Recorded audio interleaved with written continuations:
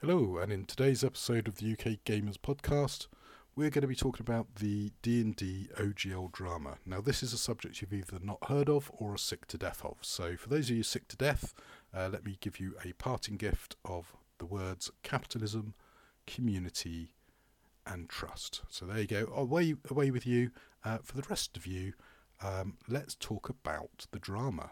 Now, if you haven't heard about it, the OGL was something created by Wizards of the Coast back when they took over the Dungeons and Dragons brand, and there is an argument to say not only did it save D&D, it created a massive RPG community which is built around the OGL and includes D&D, D&D adjacent games, and games that have absolutely nothing to do with D&D at all. So when news broke, I guess this week or last week, about a new OGL, there was bound to be a bit of a reaction. What that reaction was would depend on the contents of the OGL and the messaging. And I would say the contents of the new OGL and the messaging have been an absolute PR disaster and has caused all this drama. But before we go into that, let's cast our minds all the way back to 1974, where you had Dave and Gary get together and basically agree to produce Dungeons and Dragons. Very quickly, the wheels came off the bus. There was a disagreement between the two of them. Gary seemed to rather aggressively be attacking other creators, other RPG games, cutting out David from his royalties. That all potentially got resolved. But then Gary himself got stabbed in the back, kicked out of his own company. Lorraine Williams took over. Second edition came out. TSR aggressively went after lots of other RPG games, including Gary's new game, Dangerous Journeys.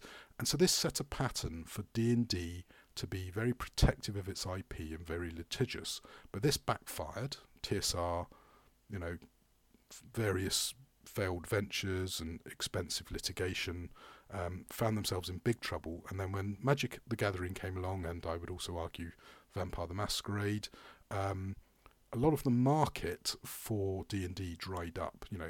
Players got older, gave up on D&D, switched to Magic or to Vampire, and Wizards of the Coast then arrives, buys up D&D, and realises there's big problems. And there was probably some quite controversial discussions, but it eventually resulted in the third edition of D&D and the creation of the OGL, which took a lot of ideas from the free software, Creative Commons, open licensing models. And what this allowed people to do is to, in sort of good faith, produce content for the third edition game, which meant that a massive community could be formed, lots of creativity, lots of niche markets. Now, admittedly, it did also result in a load of crud and possibly offensive material sort of being available for the D&D game. But I would say on the whole, the benefits outweighed the negatives. And D&D sort of exploded. In fact, it exploded a bit too much because you ended up with something called Pathfinder, which was a very D&D adjacent game, which then challenged the new version of D&D, 4th edition, which was not proving to be very popular. People didn't desperately like the rules or the particular selection of races, but I think more importantly than that, what really did for it is people didn't like the new license, because the OGL in some ways was maybe a bit too permissive for Wizards and Hasbro.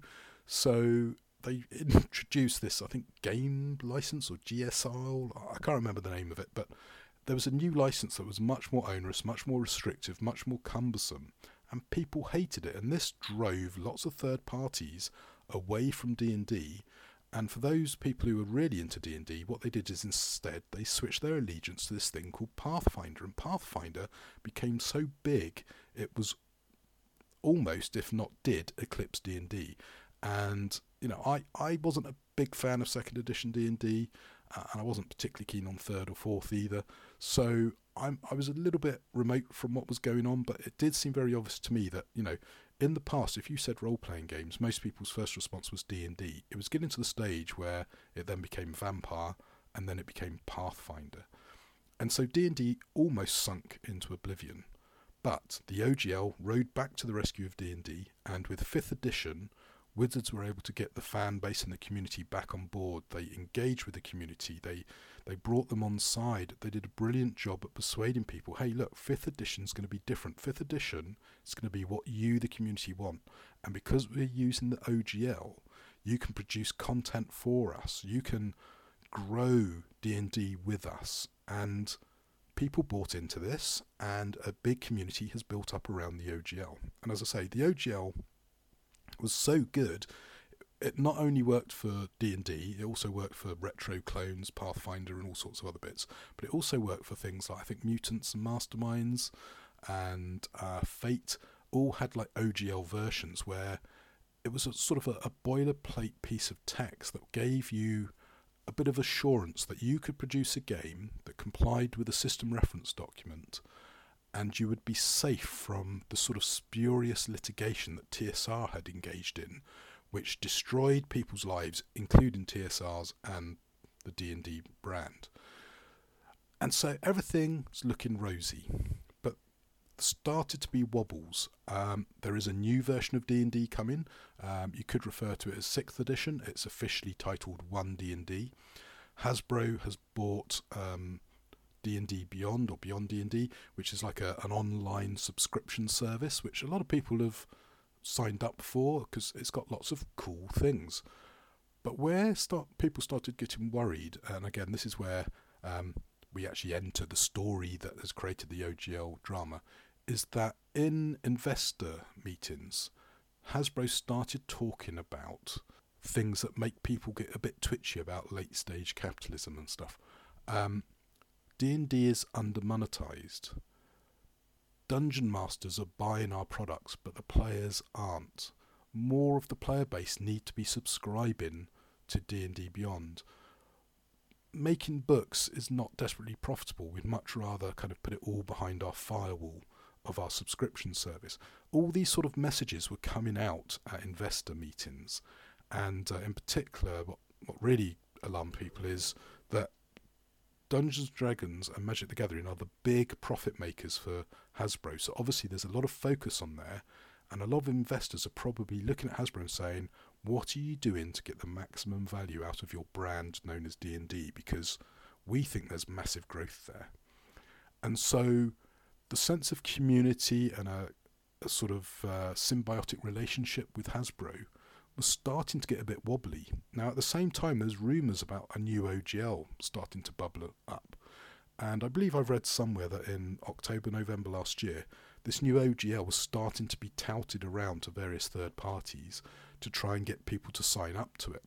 And I don't know what that OGL was, whether it's the version that actually got leaked or an earlier version or whatever, but literally, as I say, in the last 2 weeks, a version of OGL 1.1 popped out onto the internet, and it was a bit of a mixed reaction to it. Some people thought it was sort of not real, some people thought this was rumour, some people thought it was a draft. There was all sorts of scuttlebutt about it.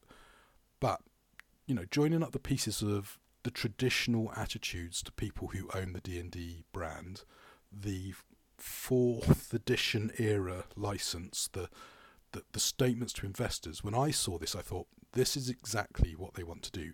This isn't a draft. This is real. Now, it might get changed a bit based on some feedback, but it's pretty much, I would say, 90% ironclad what they want to roll out.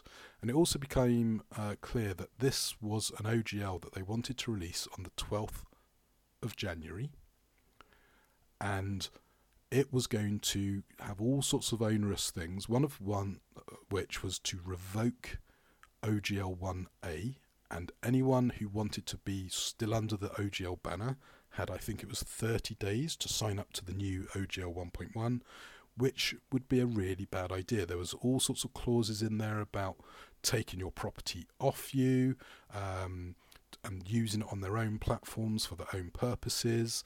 I think it was anyone earning more than $750,000 would have to give them 20% of their money.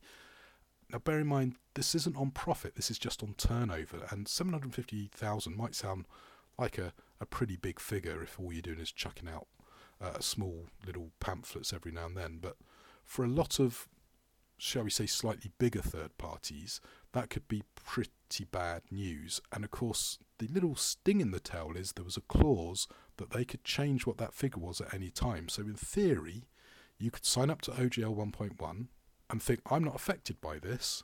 But then literally 2 weeks later, actually, we've changed our mind. It's anyone who's made more than £750 owes us 20% of their turnover. So there was all sorts of really dodgy things in there. Now, how realistically Hasbro would invoke various clauses and all that is beside the point. And this is where we get to the community and the trust. So if we take off our tinfoil hat and we ignore all the hype and hysteria, the key thing that's come out from this OGL drama is that enough people thought this was a genuine move by Hasbro to move things online, to cut out third parties, to punish third parties, and also put OGL 1A, which people thought was going to be forever, in doubt. Now, a lot of people, I think, were thinking, well, if 1.1 comes out and I've got something that is version 1, well, I'll just stay on version 1.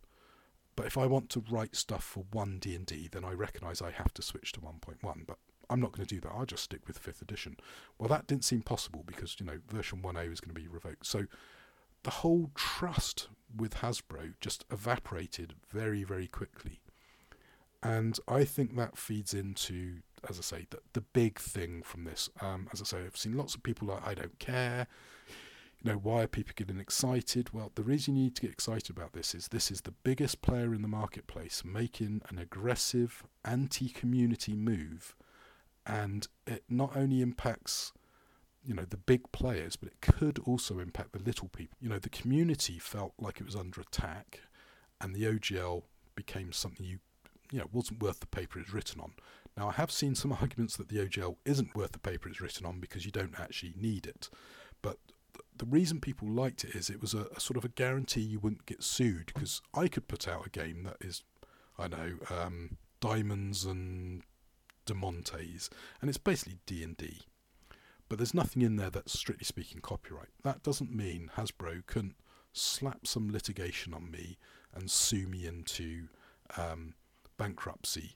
And okay, I might end up in the long run winning that case if I had the money to argue it in court. But the fact of the matter is, I would get bankrupt before I could prove that I was innocent. And that's sort of what TSR was doing. So the OGL was a solution to that. So people had rallied to that cause, and that's suddenly all been torpedoed. And it also provides a very bad optics. Now, of course, it started off as all a bit of hot air and drama, but things got a bit spicy when the third parties who were potentially being asked to sign this 1.1 OGL, or would be asked to sign it but hadn't been asked yet, pretty much all came out one after the other saying, we reject the 1.1. In fact, we believe OGL 1A is a valid and irrevocable license, and therefore, Hasbro go fish. But because you have put so much bad faith out there, we have decided that OGL 1 no longer works for us. So we're going to create our own version of it. And Paizo has created a thing called, I think, the Open Role-Playing Community License, or ORC.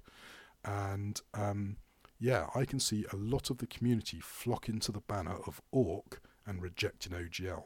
And the risk here is this is going to really swing the community away from D&D, and so this is really backfired in Hasbro's face.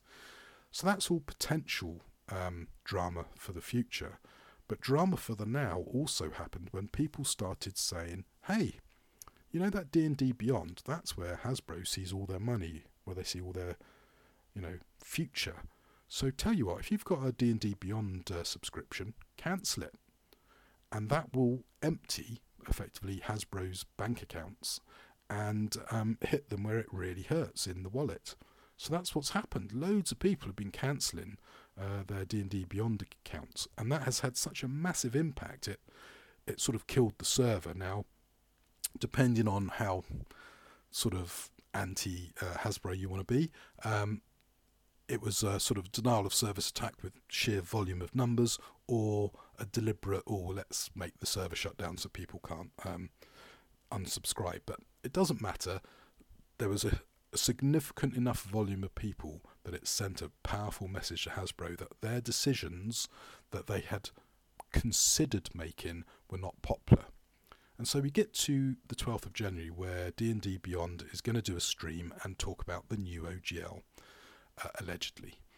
That got all cancelled, and then on the 13th they finally put out an announcement, and there's been quite a big backlash against that. A lot of people have said this is full of lies and mistruths and PR spin. And in fact, some people said, specifically, there are 5 lies, blatantly obvious lies in this statement that prove that OGL 1.1 was a genuine thing, was meant to go live on the 12th, but the community reaction means that Hasbro's had to rethink. And what worries us is they haven't been contrite enough and there's still more drama to come. And that's sort of where we are at the moment. So this has really put the community against Hasbro. It's also divided the community amongst itself, with those who are pro-Hasbro, those who are anti-Hasbro, those who don't think it's anything to worry about, those who think it's a big deal. I think it is a bit of a big deal, but what we won't know for about 6 months is how much the anger is going to keep going and how damaging this will be. Now, there is this theory of, I think it's called a thermocline, where once you get over a certain tipping point, there's no recovery. And what we don't know is, has Hasbro crossed that threshold to the point where no matter what they do now, they will never get the community back? I would say we're close to that tipping point, but I'm not sure if we are over it. But I think with all the third parties either going Creative Commons, their own license, or a vast majority of the big players rallying around the Orc banner, I think we're in for a bit of an interesting ride. Now, I've never really been a Pathfinder player because I wasn't really into 3rd edition, but to check it out, I have actually ordered myself Pathfinder 2nd edition, see what all the fuss is about. I worry it's maybe a little bit crunchy, a little bit too, dare I say it, Munchkin supporting. I'm a bit more of a rules light, sort of wing it as you go along sort of player these days.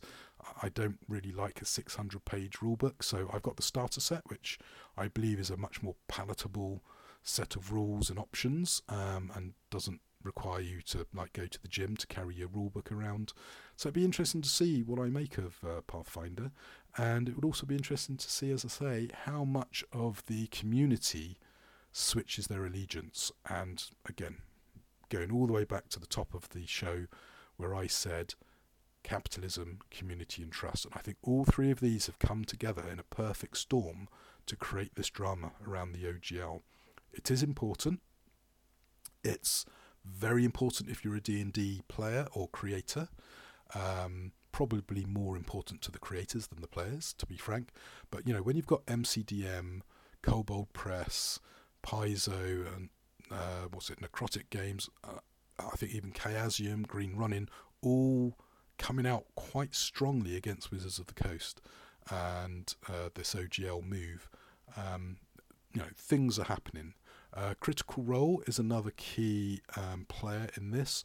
Now, because of their deal with the D&D brand, they are quite handcuffed on what they can say. So we don't know if they're pro this move, anti this move, done a deal, and we'll only find that out eventually. But it is interesting that Critical Role started off as a Pathfinder homebrew, switched to 5th edition, and they've got a season which is sort of fairly far along playing 5th edition, possibly meant to be moving to 1D&D.